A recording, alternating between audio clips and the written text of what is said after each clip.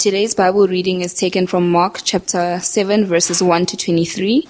Now when the Pharisees gathered to him with some of the scribes who had come from Jerusalem, they saw that some of his disciples with hands that were defiled, that is, unwashed. For the Pharisees and all the Jews do not eat unless they wash their hands properly, holding to the tradition of the elders. And when they come from the marketplace, they do not eat unless they wash. And there are many other traditions that they observe, such as the washing of cups and pots and copper vessels and dining couches. And the Pharisees and the scribes asked him, "Why do your disciples not walk according to the tradition of the elders, but eat with defiled hands?" And he said to them, "Well, did Isaiah prophesy of you hypocrites, as it is written, 'This people honors me with their lips, but their heart is far from me. In vain do they worship me, teaching as doctrines the commandments of men. You leave the commandment of God and hold to the tradition of men.' And he said to them, 'You have a fine way of rejecting the commandment of God in order to establish your tradition. For Moses said, "Honor your father and your mother," and whoever reviles father or mother must surely die. But you say, if a man tells his father or his mother, "Whatever you would have gained from me is Korban," that is, given to God, then you no longer permit him to do anything for his father or mother, thus making void the word of God by your tradition that you have handed down, and many such things you do. And he called the people to him again and said to them, "Hear me, all of you, and understand.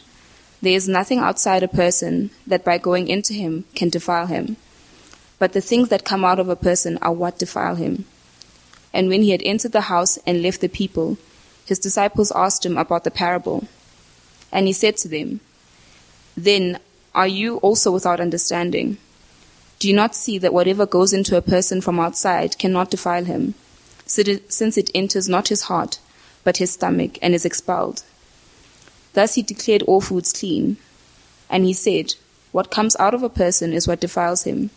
For from within, out of the heart of man, come evil thoughts, sexual immorality, theft, murder, adultery, coveting, wickedness, deceit, sensuality, envy, slander, pride, foolishness.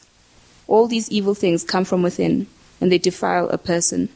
This is the word of the Lord. How's everyone doing? That's awesome. How's people from Eastern Cape doing? Anyone from KZN this evening? Anyone from Limpopo this evening? That's more like it. When I say good evening, that's the expectation that I have. It's so exciting to be back. It's so exciting to be bringing you God's word. I hope that you keep your Bible open to that passage that was read to us. Tonight we're kickstarting a series titled Anatomy of the Heart. It's going to be exciting. I do hope that you'll join us for that. Now, before we get into it, obviously this is going to be one of those series that deals with our behavior, that deals with some of the things that drive us and some of the things that we hold dear to our hearts. So it's going to require you to look deep into your heart, and often that is quite a challenge because we, especially for myself, don't often like what we see on the inside. So this hopefully will challenge us to think about our own lives. If you are a Christian, to think about your walk with Jesus. If you're not a Christian, to think about where you stand and what is the thing that drives you and controls your heart. Just before we get into our series, just to let you in on how we choose series at Christ Church Midrand, we believe and we're convicted that people are transformed and changed when they hear the word of God being preached and by the power of the Spirit. So our normal practice is that we'll walk our way through a specific Bible book.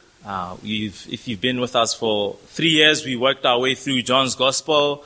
Earlier on this year, we looked at Titus. When Royden was preaching, he preached through Genesis and he looked at a specific portion of Genesis. Just previously, Reggie took us through Haggai, That's a prophet, the minor prophet in the Old Testament. And that was a life-changing sermon series. If you didn't listen to that, please download it, go onto our website, and listen to that. So that's how we do things here. We believe that the authority is the Bible. Now, every now and again, we will do what we call a topical series. And that doesn't mean that I'm coming up here to tell you what David thinks, my dreams and my thoughts. No, that's not what we're doing with the topical series. But what we're trying to do is we're trying to pick a theme in the Bible and see how it progresses and how the Bible teaches on a specific theme or topic. So still, the authority is God's word. So as we get into our series, I do hope that we will stand in the authority of the word. I pray that it will challenge us, that God would work by His Spirit to change lives. So why don't you bow your heads as I lead us in a time of prayer as we get into God's word. Father, we thank you so much for your cross. We thank you for the songs that we sing, that indeed we have nothing in our hands to bring to you. But simply to your cross we cling. So this evening I pray that your word would convict us. We need your grace now more than ever. We need your transforming power now more than ever. I pray that you would help us to make deep reflections on our own lives and that we would be challenged in the way we think and behave and that we would live more and more for Christ our Lord. And this we pray for His sake and for our good. Amen. Now, I don't know if you've ever been told something about yourself. Out of the blue, somebody drops it like that. It's something that you need to hear, but you don't really want to hear. I wonder if something like that has ever happened to you. For me, it was about 4 months ago. I was fellowshipping around, chatting to people after the service in the morning. There's lots of kids that come around. And this one 6-year-old, I know that her parents, and so we were playing around and I was lifting her. We were having fun. And then we were chatting as well as I was doing that. And then she said something that hit home for me, that cut deep into my heart. She said, "Ew, your breath stinks." I'm like, here's a 6-year-old. They have no filters. They have no reason to offend me. So clearly what they're saying is true. But I did not want to hear it at that very moment. At that morning, I've never been so self-conscious about my breath. I did not talk to anybody else after the service. I looked around for mint. In fact, I'm carrying a chappies. I learned from my mistakes. But she told me something that I needed to hear because I was talking to people. Adults have filters. They will never tell you that your breath stinks. But this 6-year-old told me something I needed to hear, but I did not want to hear. Or how's about this? My wife, I get into the car and close the car. And she says, "I think you should buy cologne." Because and she doesn't complete the sentence. And she says to me, "Do you have nobody in your life who tells you that you smell like raw meat?" Ooh. Goes in there, cuts deep. Have you ever been told something about you, about yourself, that you seriously needed to hear, but didn't want to hear? Being told that you stink is cuts deep, but it isn't that deep, is it? Imagine somebody telling you something about your behavior that stinks. Has anyone ever done that? And when it comes to telling it like it is, cutting deep to the truth, nobody does it well like Jesus Christ Himself. So in our passage this evening, here's Jesus hanging around with a bunch of religious dudes, and He tells them, "Listen guys, you guys stink." They look good on the outside, obviously. They look like they smell good. They do all the right stuff. But deep inside, Jesus would say to them that something is fraught, something is rotten in them. And He tells them these words that cut deep into their situation, and he exposes what's in there. So what we're going to see this evening is Jesus cutting open the human heart. He cuts open the human heart, and he exposes what's in there, and he tells us a truth that we need to hear. Jesus cuts deep into the human heart. He exposes what's in there, and he tells us a truth that you and I need to hear. So as we begin this mini-series in the anatomy of the human heart, anatomy sekgowa, is, for those of us who went to township schools, it means to cut down something into pieces in order to study it. So that's what anatomy is. Anatomy of the heart simply means that we're cutting up the human heart and studying it. And that's what Jesus is doing. He cuts open and says, look at your heart. Look at what's in there. And he tells us the truth that you and I need to hear. So firstly, we're going to look at those three things. One, that Jesus cuts deep into the human heart. Secondly, that he exposes what's in there. Third, we're going to see that he tells us a truth that you and I so need to hear, but we don't want to hear. Now let's first talk about Jesus cutting into the human heart, and think about this concept of the human heart. What do we think of when those words come up for us living in Midrand 2019? I think probably the heart for us is a good thing. It is that part of us that is so pure and so good. You'll hear people saying, you must just follow your heart. Follow your heart. Princess Diana, I had to Google this. She said that only do what your heart tells you.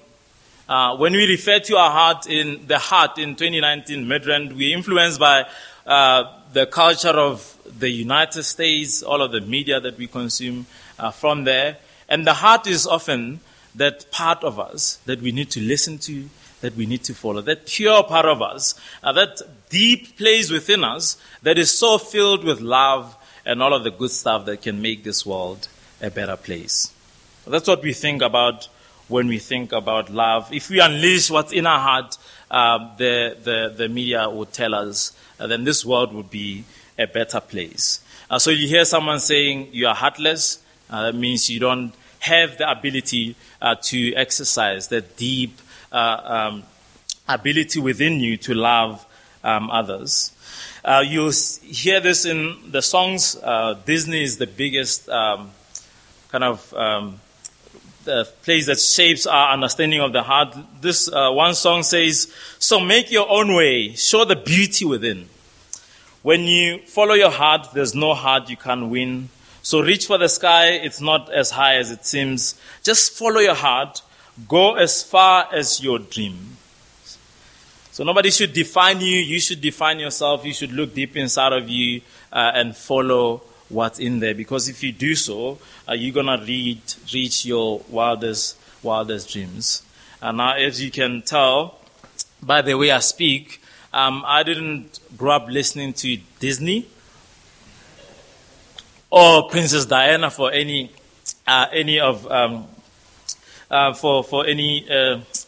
what am I saying? I didn't listen to either of those people. But also in the Tswana culture, we had our own understanding of the human heart. So I still remember not Princess Diana, but the princess, my late grandmother. Whenever she would get angry, she would unleash all fury on me, and she would tell me, for those who don't know, it means, you evil child, your heart is so darkened. Your heart is dark. And basically, as I was naughty, as she was looking at me, I was like the incarnation of evil, as she would utter those words. So we speak about a dark heart. We speak about a long heart, which means that you are long-bearing, you show patience.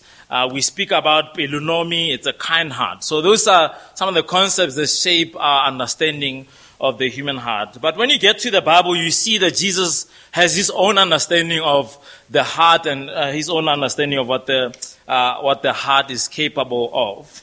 If you have Bibles, please turn to Luke chapter 6, verse 45. Luke chapter 6, verse 45. This is what Jesus has to say about the heart.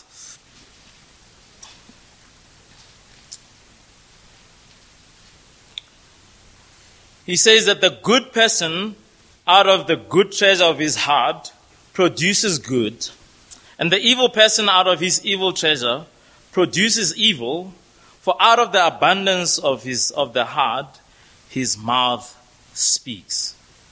Now notice what Jesus says about the human heart. And I think in his time, this was the most revolutionary thing to say. Jesus pointed to the real issue of human behavior, and he pointed to the heart as the place where behavior flows. According to Jesus, what makes people tick, what makes people do the things that they do is the human heart. The human heart is the heart of behavior. It's the thing that is inside of us that makes us do the things on the outside. So behavior, human behavior, Jesus said, flows from the inside out. That is what Jesus said. He says, bad people do bad stuff because of the bad stuff that's in their heart. Good people do good stuff because of the goodness that is in their heart. Human behavior flows from the heart. It is what makes us tick. Just think of a steering wheel of a car for a moment. Whoever controls that steering wheel controls the direction of the car, isn't it? So it is with the human heart. Whoever or whatever controls it controls your behavior. And whatever controls your behavior determines the direction of your life. So it matters to kind of pause and reflect. Man, what is the thing that is controlling my heart at this point? It matters to think about that. In fact, the writer of Proverbs says it in this way, and I think it's so profound. They wrote a couple of years before Jesus stepped into the scene. Listen to Proverbs chapter 4, verse 23. This is what the writer says. In the ESV, it says, "Keep your heart with all vigilance, for from it flows the spring of life." So you see that picture of a spring, a place where water comes from. He says that your heart is that. The NIV says, "Above all else, guard your heart, for everything you do flows from it."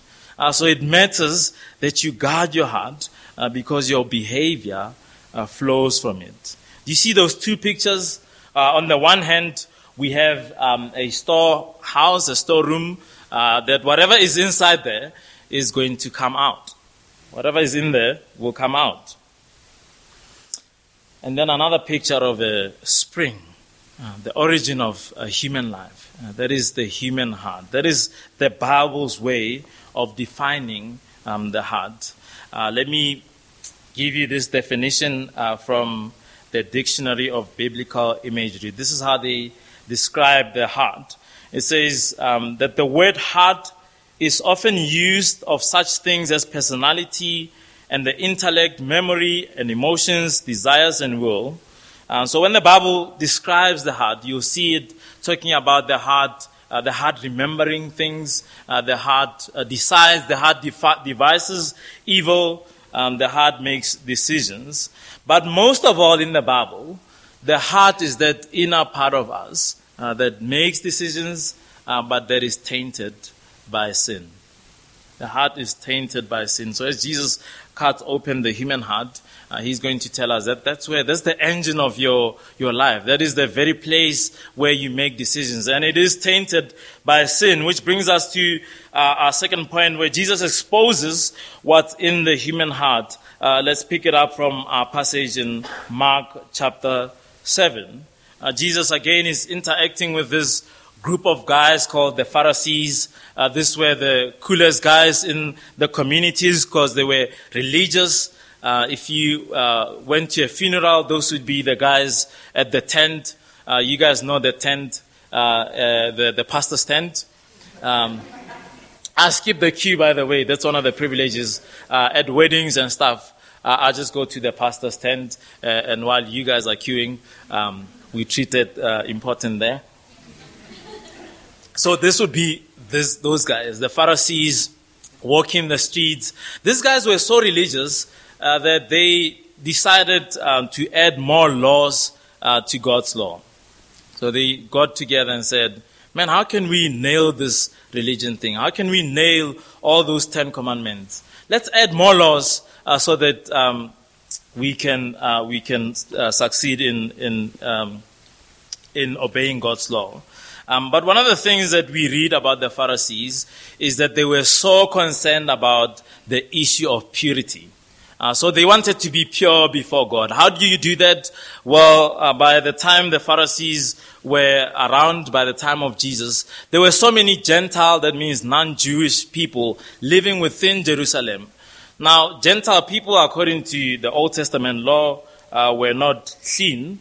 They were separated from a relationship with God. So these guys thought to themselves, if you interact with Gentiles, you need to cleanse yourself ceremonially so that you are not defiled. So in other words, evil is out there in the world.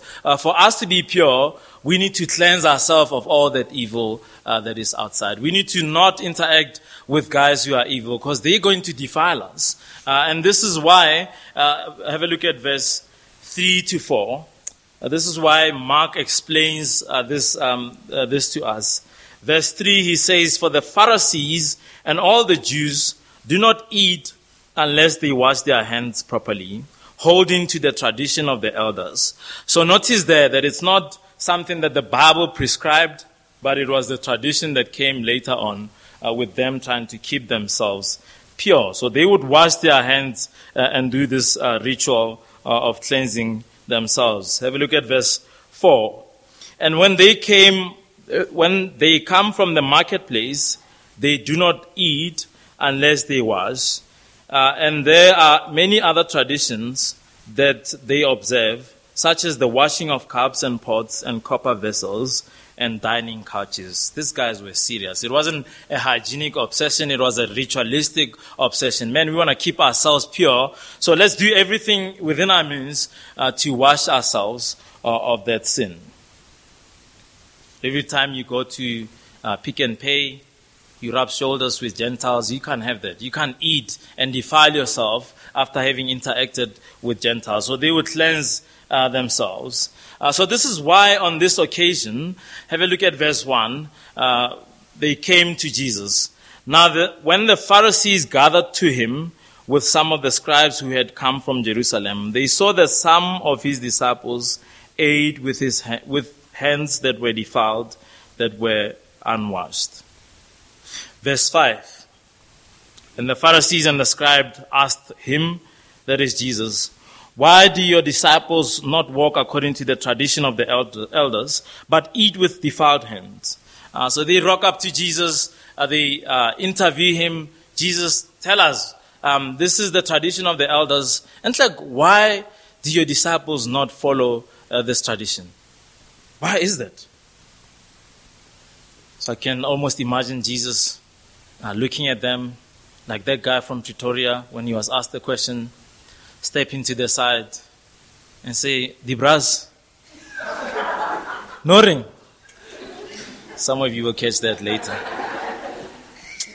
So this is what he says to them in verse 6. Have a look at verse 6 with me.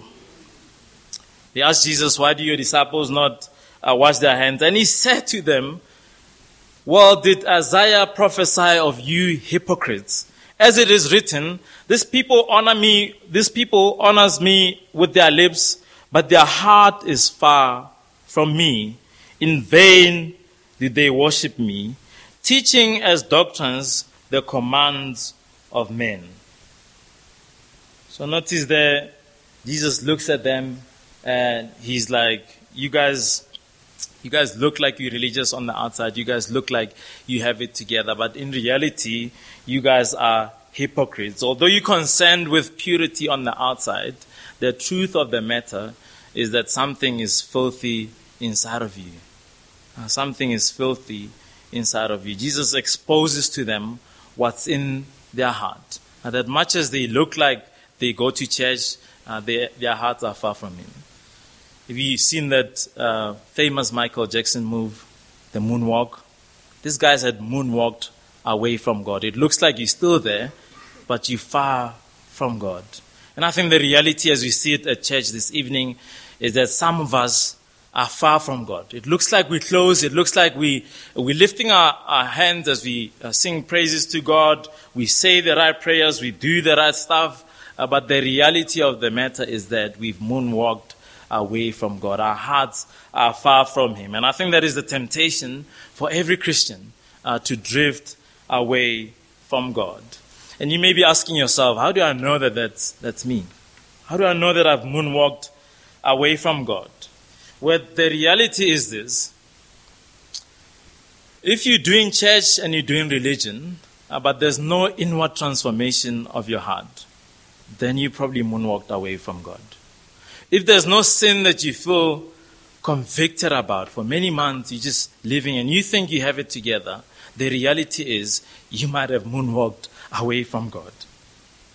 But God is calling us back. God is a gracious and merciful God who calls people who have drifted away from Him. But Jesus cuts deeper and explains to them what that hypocrisy looks like. Have a look at verse 21 to 23. We're still in Mark chapter 7. Are you guys still with me? For from within, Jesus says, out of the heart of man, come evil thoughts, sexual immorality, theft, murder, adultery, coveting, wickedness, deceit, sensuality, envy, slander, pride, foolishness. All these evil things come from within and defile a person.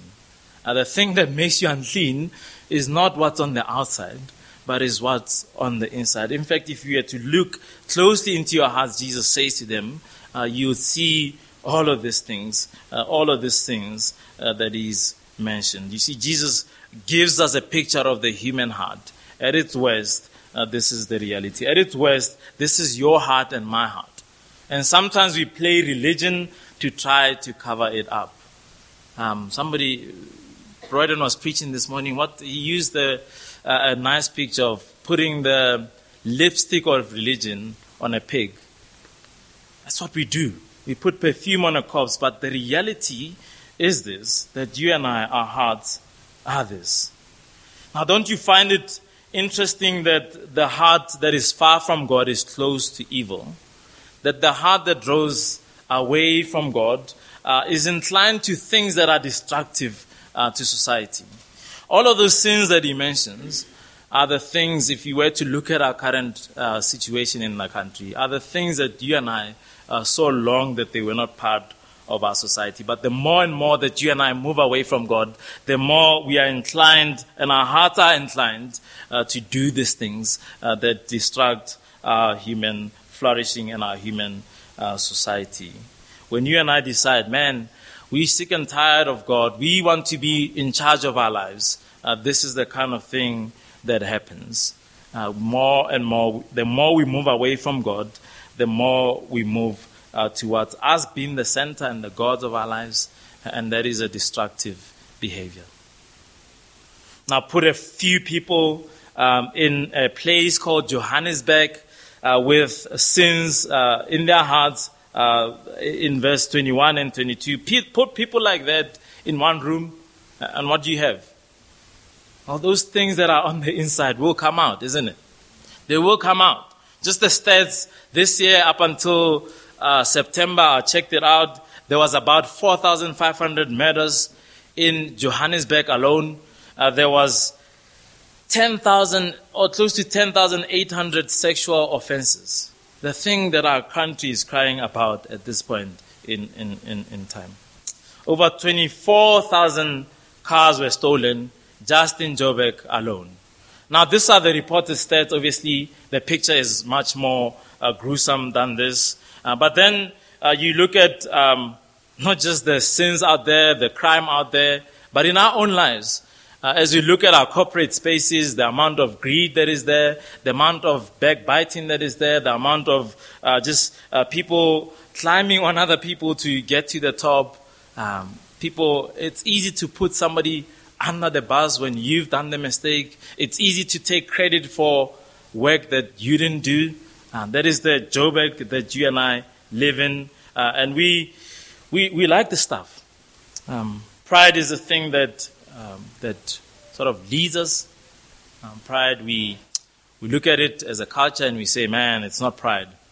It's confidence. You got to have confidence. And then we reward those with confidence, isn't it? Those guys who in the corporate space have the most pride are the ones that we elevate. We worship sex and then we build temples to it. It's called strip clubs. And if you can't make it to the temple, man, be comforted. There's an app for that. You can just access it from the comfort of your home. That is Gauteng, right, isn't it? It's a picture of what we see here in verses 21 and 22. And when you and I gravitate towards these things, who suffers? Well, the powerful, if they're the gods of their own lives, they use their power to gain those things that they truly want. If my heart is filled with sexual immorality, then I'll do just about anything and oppress anybody who's powerless to gain my pleasure. Because what governs me is my desire for pleasure. That is the Joburg that you and I live in. That the poor are used to be stepping stone for those who are powerful. And it's a thing that our culture worships. I was chatting to a pastor a couple of weeks ago about just the situation in our country. And he was saying that most of us would be okay with watching music videos where there's a fully dressed rapper and a half-naked woman, and still in the same breath say that women are not sexual objects. So you see the hypocrisy of our thinking, that we are okay to perpetuate these things, but when their ugly heads rear up, we say something that's totally contradictory to what we believe. So we are at best hypocrites. We are at best like these Pharisees who put up standards that we should live by, but they themselves do not follow it. So that is the nature of the human heart. And the truth that you and I need to hear, which brings us to our last point here, is who should be in control of our hearts. If those things were the thing that are at the heart of the Pharisees or at the heart of humanity, what should be there? Like, what is the thing that should be controlling us? And you might have guessed it, God is the one who has to be taking the steering wheel of our hearts. God is the one who should be reigning and ruling in our hearts. God is the one who should call the shots in how we live our lives. And this we pick it up from the rest of Scripture, particularly in Deuteronomy. There's a famous verse there called the Shema. Shema was a creed. A creed is something that people live by, a thing that they said often to remind themselves what they were all about. Listen to this words from Deuteronomy. It starts off by saying, "Hear, O Israel, the Lord your God, the Lord is one. You shall love the Lord your God with all your heart and with all your soul and with all your might. And these words that I command you today shall be on your heart." And that is what should be controlling your life and my life. God should be at the center. Our affection and our love should be towards God, the creator of the universe. This is the teaching that these guys were to live by. This is the teaching that they were to put everywhere and be reminded that their loyalty should belong to Yahweh, the God of Israel. And that loyalty, giving your heart to God, simply meant that you obey His law. You obey the law that is given you, the 10 commandments.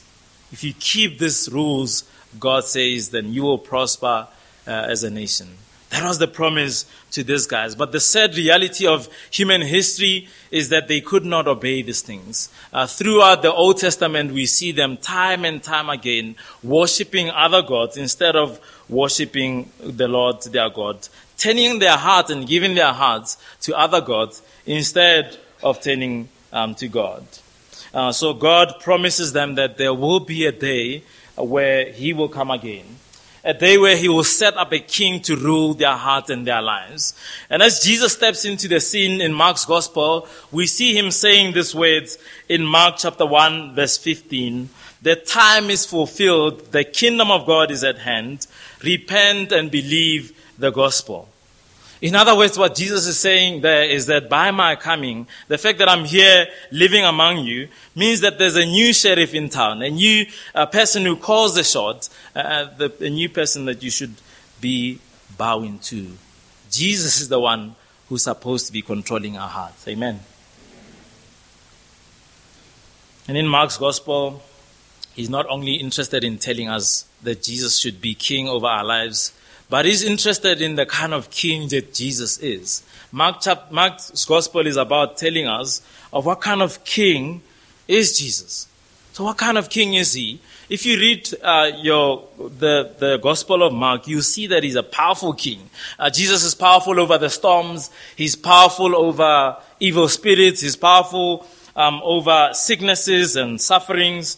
But he never uses his power to oppress others. He never uses his power for self-fulfillment and to satisfy his own heart. We see that he's a king who's pure at heart, pure in motive, like none other who ever lived. Yet he uses his power to die on the cross for sinful people, to bring them into a relationship with himself. In chapter 10, verse 45, he says that the Son of Man came not to be served, but to serve, and to give his life as a ransom for many. That is the God that we should worship and bow down to. So Mark would want us to remember that this is the guy that you would want to rule your heart. This is the kind of king that should be in control of your life. I mean, just imagine that for a minute. Jesus is in control of Joburg. And you look at those, the list of those sins that Mark mentions.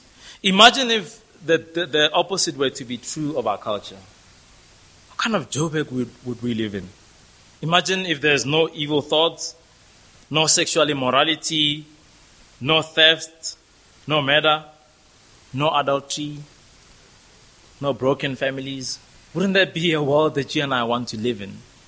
Just think about your life, your relationships, perhaps in the workplace. Imagine if there was no coveting, no wickedness in the office space, no deceit. People were to do stuff that they said they would do and not deceive you. Imagine if there was no sensuality, no envy of one another's stuff, no slander, no pride, no foolishness. I mean, wouldn't that be a world that you and I want to live in? I think that's the world that I want to live in, where Jesus is in charge, where he rids us of our sin, where he transforms us to be more like him. Now the possibility of that happening in Joburg, I think it's a bit impossible. But Jesus, when he stepped into the picture, he established an institution called the church. The church is made up of people who follow Jesus. And he said that through those guys, he will transform our society.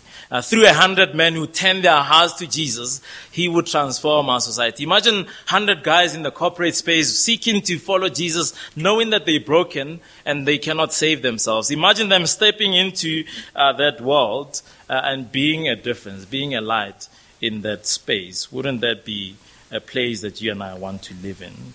See, this evening, Jesus calls us to think about the things that rule our heart. What is the thing that's driving me? What makes me tick? And he wants to remind us to only trust him to be in charge of our hearts. Because whatever controls our hearts controls our behavior. And whatever controls our behavior sets the direction of our lives. Now, how does Jesus take control of our lives? Well, repenting and believing. Repentance and faith is the way of us stepping into what He's calling us to. And here's what repentance and faith looks like. In the church that I grew up in, the AME church, it was hot, it was lovely. We used to meet under a tree and use our Bibles as music instruments. It was fire, man.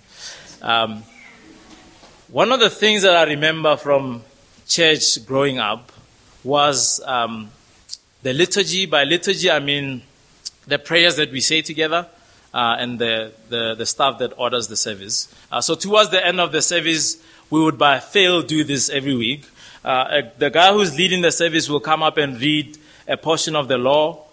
This is Anglican tradition, and this is the words that we would say. So he would come up and say, "Thou shalt not murder," and we would say, "Lord, have mercy on us, and incline our hearts to keep this law." Lord, have mercy on us, and incline our hearts to keep this law. And I think that was a great tradition.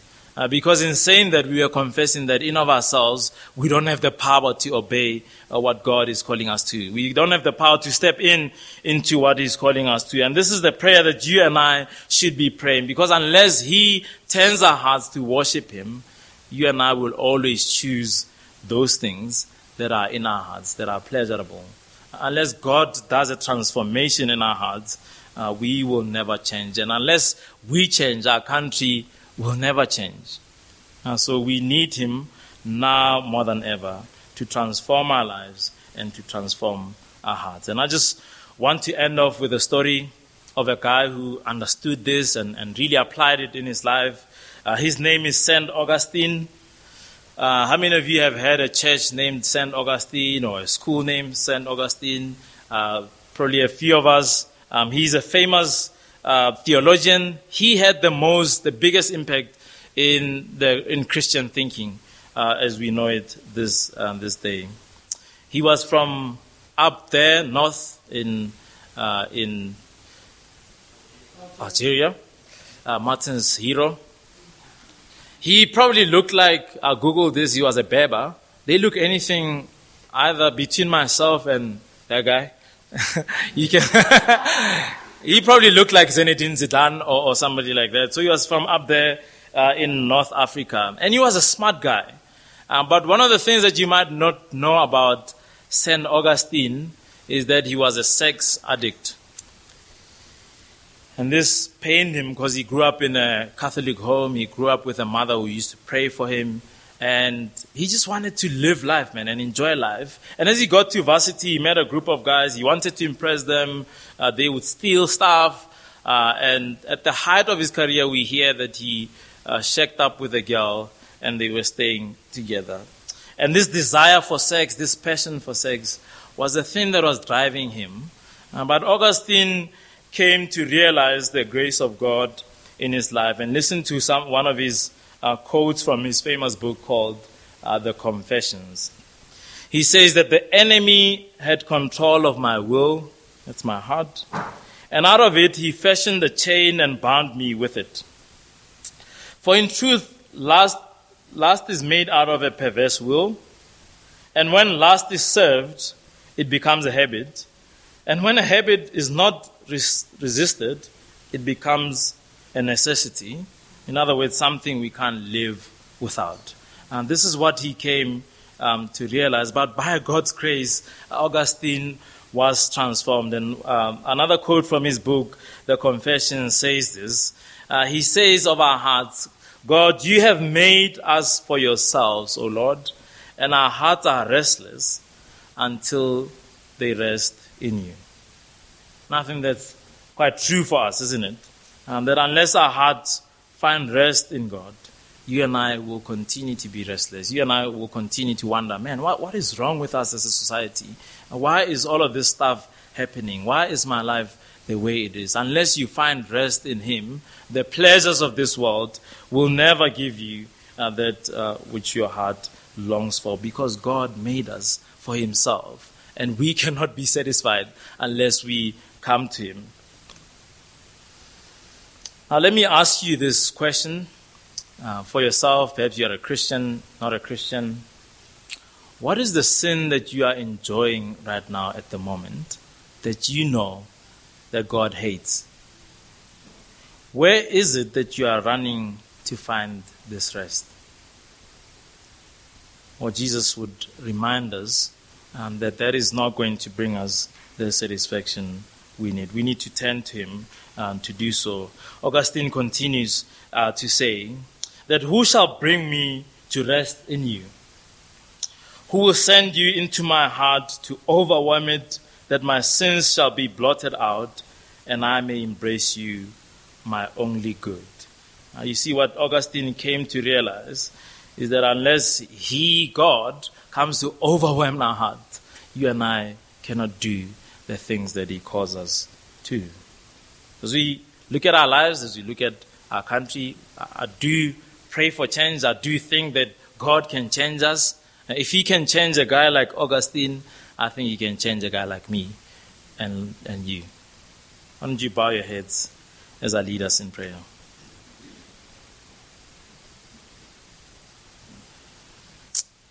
Our Father, I do pray for open eyes. I pray that you would open our eyes to the wonders of your gospel. Help us see the rebellion in our hearts, the desire to live our lives without you. And help us to see the destruction that it causes in our society, in our lives, the times we've moved towards rebellion. Father, it's left us with tears and all sorts of things. So I do pray that this evening you would help us by your grace to realize that. And I do pray that you would overcome our desires by the power of your Holy Spirit. Father, as you taught us to pray in the Lord's Prayer, may your kingdom come. We do pray that prayer for us, that Jesus would come into our lives to call the shots, and that we would surrender our self-will and our desire to be about ourselves. I pray that his kingdom would come, would reign and rule in our hearts, and that we would be transformed, that evil will be pushed away as men and women go into the workplace and live their lives under the authority of Jesus. We understand that we are imperfect and we cannot perfectly please you, so we do pray that you remind us of that where we fail.